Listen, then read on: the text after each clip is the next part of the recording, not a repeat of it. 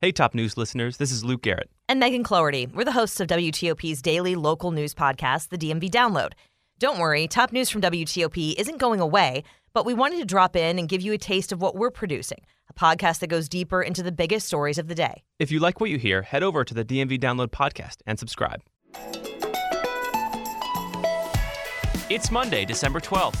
From inside the WTOP newsroom, this is the DMV Download podcast, brought to you by Steamfitters Local 602. Get an estimate and learn more at steamfitters-602.org.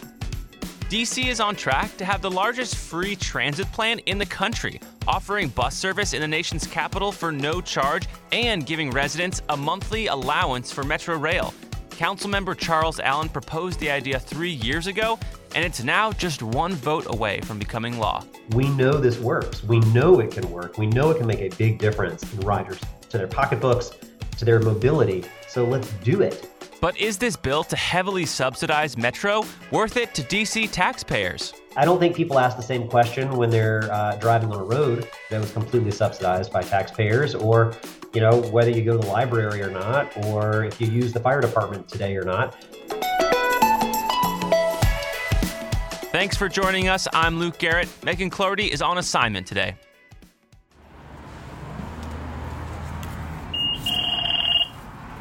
If DC Councilmember Charles Allen gets his way, that sound of a $2 bus fare payment will cease to exist come July 2023. And by the looks of it, Allen's bill to make Metro buses free in DC is on the road to becoming law. Just last week, the DC Council unanimously passed his huge Metro bill that includes much more than just a free bus program. DC Mayor Muriel Bowser also supports the concept of free buses, and Metro itself is not opposed to the plan either. But before we celebrate free buses, let's remember, if someone is offering you something for free, you better take a look at how much free actually costs. Who better to do that with than Councilmember Charles Allen himself? Councilmember, you ready? Let's do it.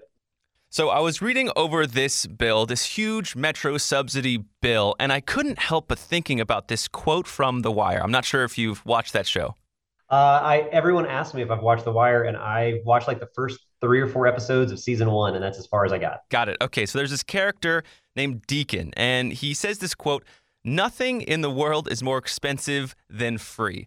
Now, it's a quote that I was thinking about because, there are all these offerings in this bill. For instance, free buses in D.C., $100 monthly subsidy for your smart trip. There's so many great free things in this bill, but as a journalist, as a resident, you have to be skeptical that, how much is this free going to really cost?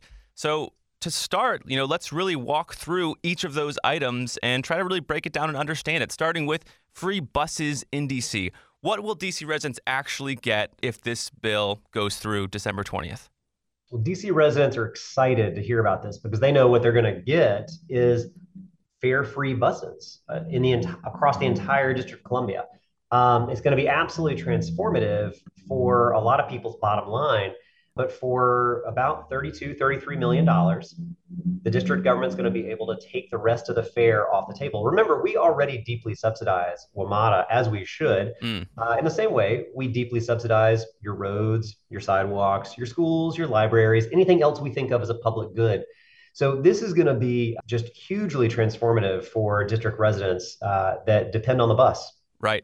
And so I saw, Kansas City had a similar program. They started in 2020, like many transit agencies, made buses free, but they kind of made it indefinite. They saw a 13% increase in ridership. Is, Metro Bus ready to handle this, likely increase when it becomes free for residents? Oh, absolutely. And remember, part of this is this also is about our ride recovery, right? So we're trying to recover from a pandemic where we've watched commuting patterns and practices change dramatically. And even though we saw a smaller decline of bus ridership, and of course we can come back to why is that, but we know that we can recover more of our riders by doing this. So that 10 to 20% increase in ridership is going to be important to WMATA's health and recovery, and they absolutely can handle it. I've got confidence in that. And so, kind of alluding back to that quote, nothing is more expensive than free. How much will it cost to operate buses in D.C. for free? How much is that going to cost the taxpayer? It's about $32 to $33 million per year for us to just go ahead and make it across the board. That is a very reasonable investment to put right back into DC residents, into DC workers, into DC businesses, frankly. Let's think about who the bus rider is, right? So in DC, you've got about 70% of riders on the buses in DC are folks that their household income is less than $50,000 a year. Right. We know the annual commuting cost compared to other cities across our country, DC is the top. We rank number one for the total costs of commuting. So if we want to help make sure we're getting folks back to work, we want to also do it in an equitable way. So we're really making sure our investment is helping those who need it the most. Turning our buses fare free is going to be absolutely transformative and make a real meaningful impact in our economic recovery from the pandemic as well. It's a win-win across the board. It's great for riders. It's great for workers. It speeds up the bus as well. When you're not having to deal with fare collection, folks can get on, folks get off. We're going to see our efficiencies increase. And then, of course, the other part of the bill, just because I make it affordable doesn't make it a better ride. You've got to pair that with service improvements. Right. So we're putting $10 million a year into improved bus service. That means better reliability, better experiences, everything from more frequency to actually having shelters at your bus stop. You've got to pair those two things together. They are different sides of the same coin, and otherwise you're not getting the job done. Right. And, the budget office said that about 1 in 3, DC residents take Metro to work. But what about those, 2 others of the 2 out of 3? What would you say to them? Hey, I'm not taking Metro consistently. Why are my tax dollars going to this thing I'm not using a ton? Well, I guess I'd ask them, do they have children in our schools? Have they ever gone to the library? Do they drive a car every day on our roads that we pay for or walk on the sidewalks? I mean, listen, public goods are public goods. Have they had to have the fire department show up to their house lately? You pay for these things because they are a public good. When you need them, you need them. But we all have a job. We all have a responsibility to help pay for these things. And transit's no different. It is critical to the economic development and economic growth of our city. It is critical to the mobility around the entire region, not just the district. It is critical to addressing climate change, to get people out of their cars and have a good, safe, reliable ride on bus or rail. So everybody chips in for a very good reason. And you should think about this no different than any other public good that we all invest in.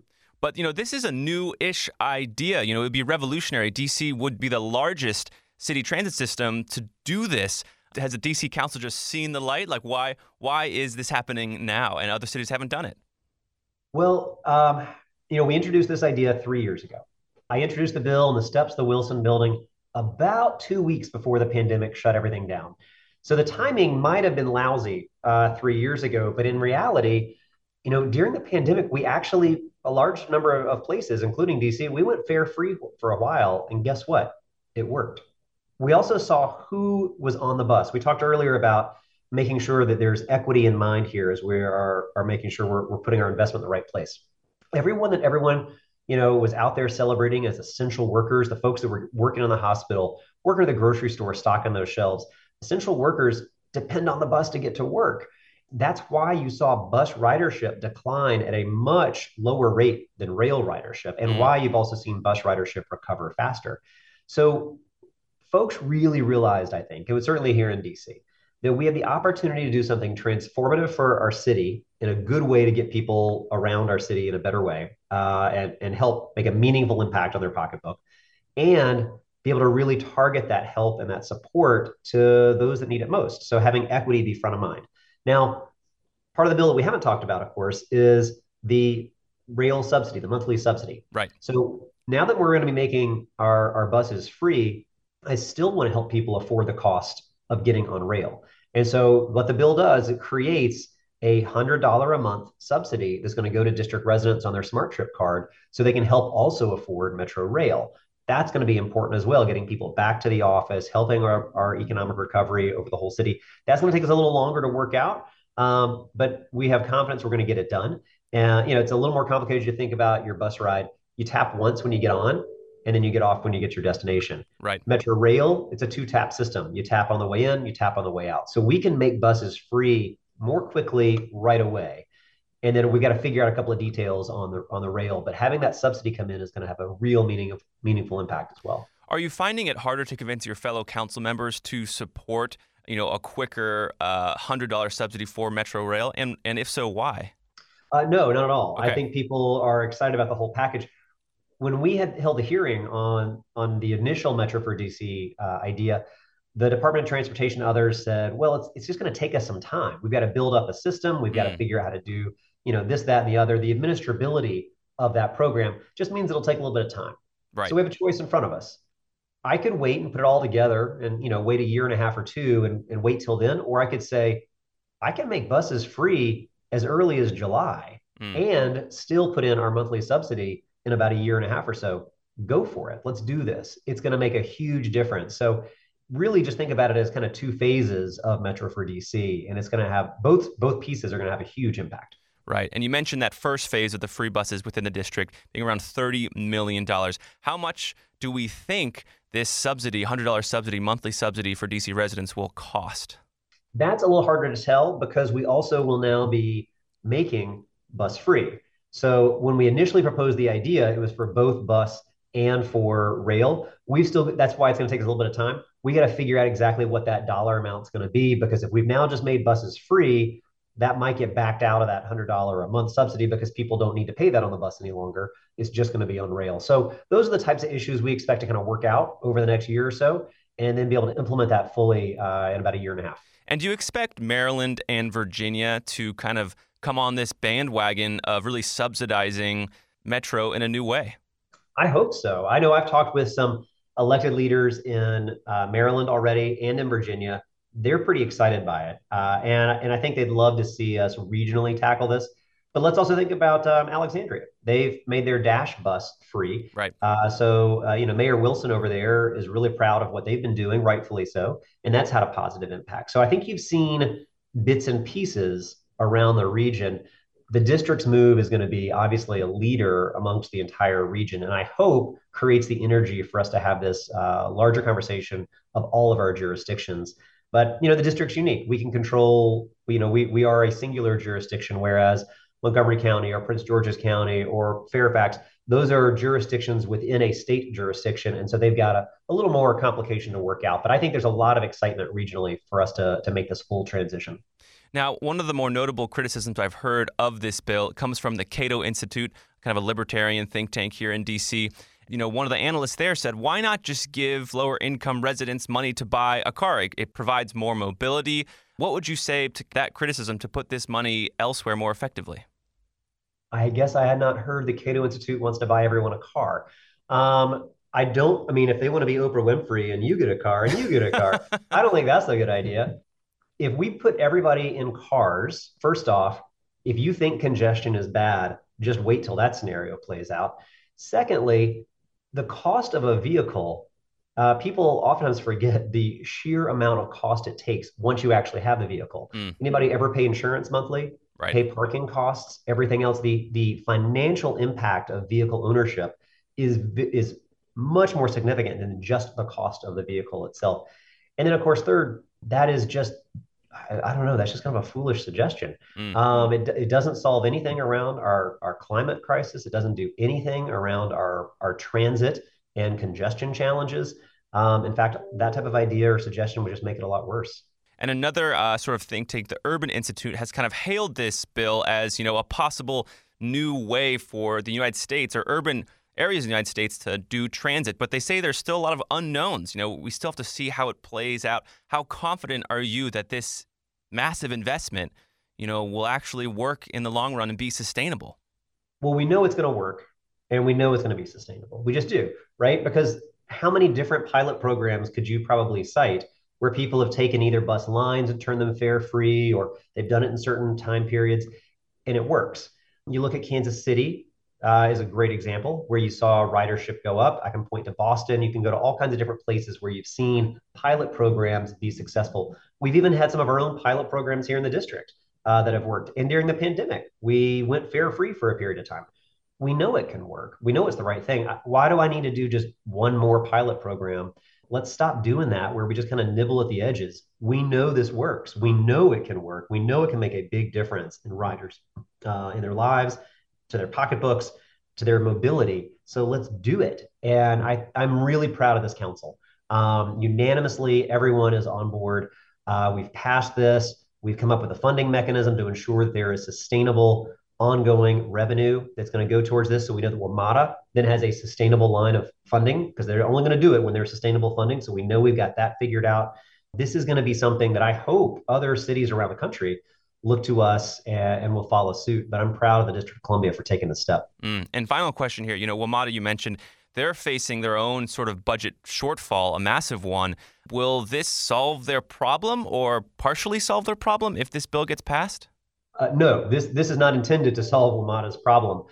This is intended to create free buses in the District of Columbia. Right. Solving WMATA's problems, we got to do that too. Luckily, we can do more than one thing. Where this will benefit, though, is that this will connect. What's one of the main things we've got to do with WMATA? We got to get more people back on rail. Yeah. Well, by turning bus free, we strongly believe, and all the data would tell you, we are going to connect more people that wouldn't otherwise do it to take that bus trip to connect to rail. Right. So we're going to not only increase bus ridership, we will increase rail ridership. That's important. But we have got a large amount of challenges in front of us to get our rail ridership back to where we got to go. A big part of that is going to be our economic recovery and how that is coming back into play. And you've heard from so many businesses already that are excited about this proposal because they believe it's integral to the economic recovery. Well, that is going to be part of WMATA's health and WMATA's overall recovery. But we're going to have a bigger and a different conversation about WMATA's rail recovery. I think that the Metro subsidy will be one of the ways that helps by getting more people to afford to get back on rail as well.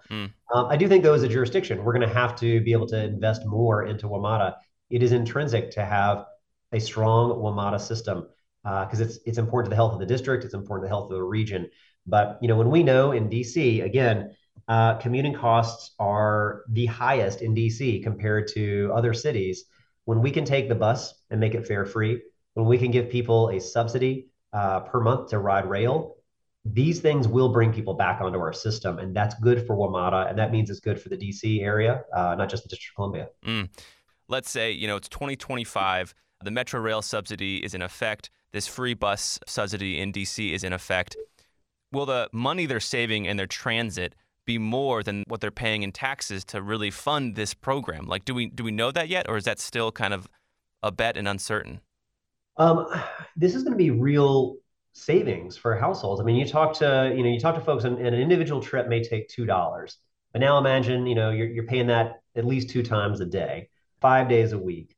And remember, this isn't just your work commute, right? This is your trip to the grocery store. This is your trip to the doctor's office. This could be a trip to school. So these little $2 fares over and over again add up to real money when it feels like the cost of everything is going up these days. This has hundreds, if not thousands of dollars worth of savings for households. It's going to be a real and meaningful impact for that.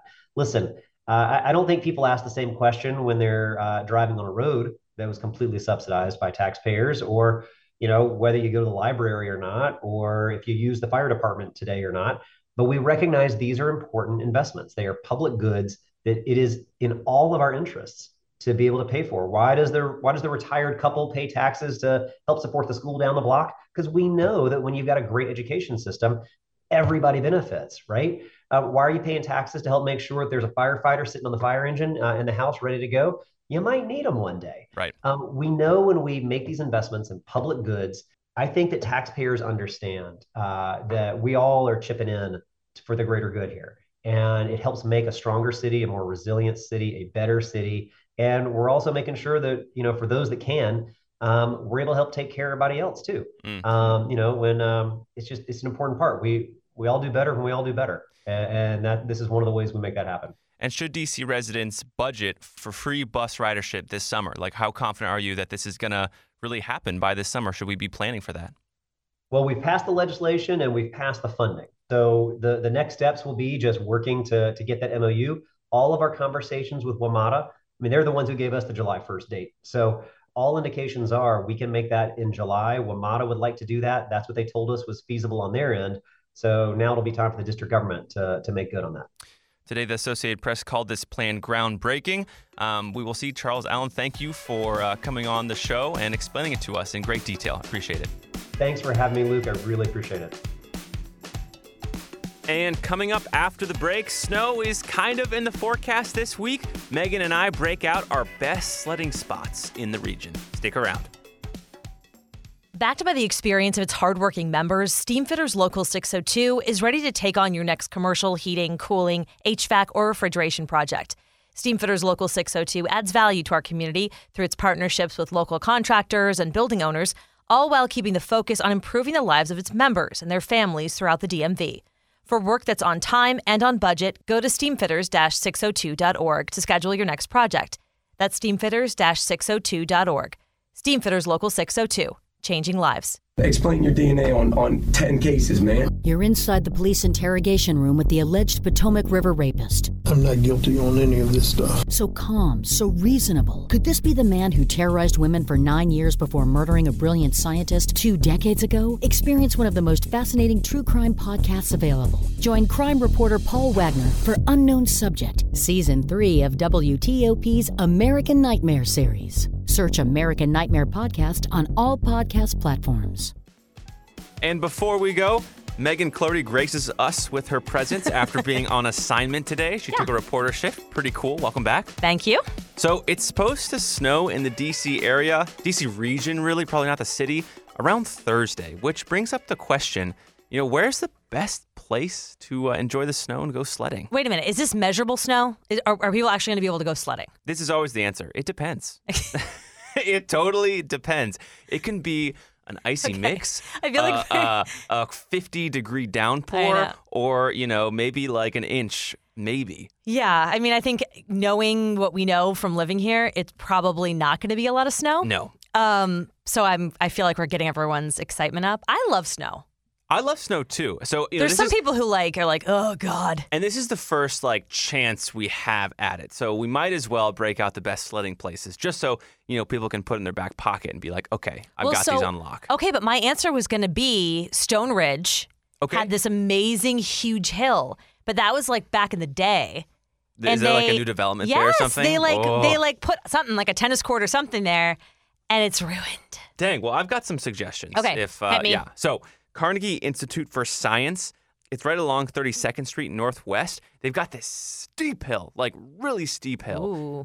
But for all the parents listening out there, there's a long runway after it, So it's not like a steep hill right into the road. Fort Reno is another really great place. But that thing blasts right onto asphalt. And I don't know, even as a little kid, I was kind of a safe kid, I feel like. So I was like, friends, don't do this, So the Carnegie Institute for Science in Northwest D.C. was my go-to place. Plenty of space for just straight shots, plenty of space for building, little makeshift ramps if you want. Ooh. So that's my place. That's my place. We also used to go to NIH, and then that was before it was all, now you can't get into NIH. I'm trying to think of really? Where else. Dang. I know. This is really telling, I guess. I know. I'm trying to think of where. I'm not very helpful in this segment. Fort Reno, all returned because there are multiple sides of Fort Reno, obviously. Some do not go straight into the street. So have fun out there in the snow. Sorry, I'm still trying to think of hills, but No, it's okay. I should just give up at this point. There are hills. They're out there. Enjoy the snow if it happens. Probably won't. But tune in to Cool. WTOP. We'll have a snow czar on staff, and we will tell you which schools are canceled and which ones are. They actually call it that too, the snow czar. Oh yeah, I've been the snow czar. It's a lot to handle with all the closings and stuff that people call in. It's a lot to handle. When I was little, tuning into WTOP, I did not know that there was someone in charge and that it was a nightmare. And that we always get calls from kids that are trying to close their school or see if their school is closed and then be creative. There's a password, people. There's a snow password, and it kids. changes all the time. So no. Don't even think about it. Don't even try us. Yeah, the password is, nope. All right, that'll do it for us today on the DMV Download Podcast. We're brought to you by Steamfitters, Local 602. Our music is by Real World. Leave us a review and rate our show if you get the chance. Check us out on social media where we are posting every day. You can become a VIP listener at dmvdownload.com. The DMV Download, of course, is a product of WTOP News. Listen on 103.5 FM in the D.C. area, 107.7 FM in Virginia, 103.9 FM in Frederick, Maryland, online at WTOP.com, and, of course, on the WTOP News app. Have a great night, wish for snow, and see you tomorrow.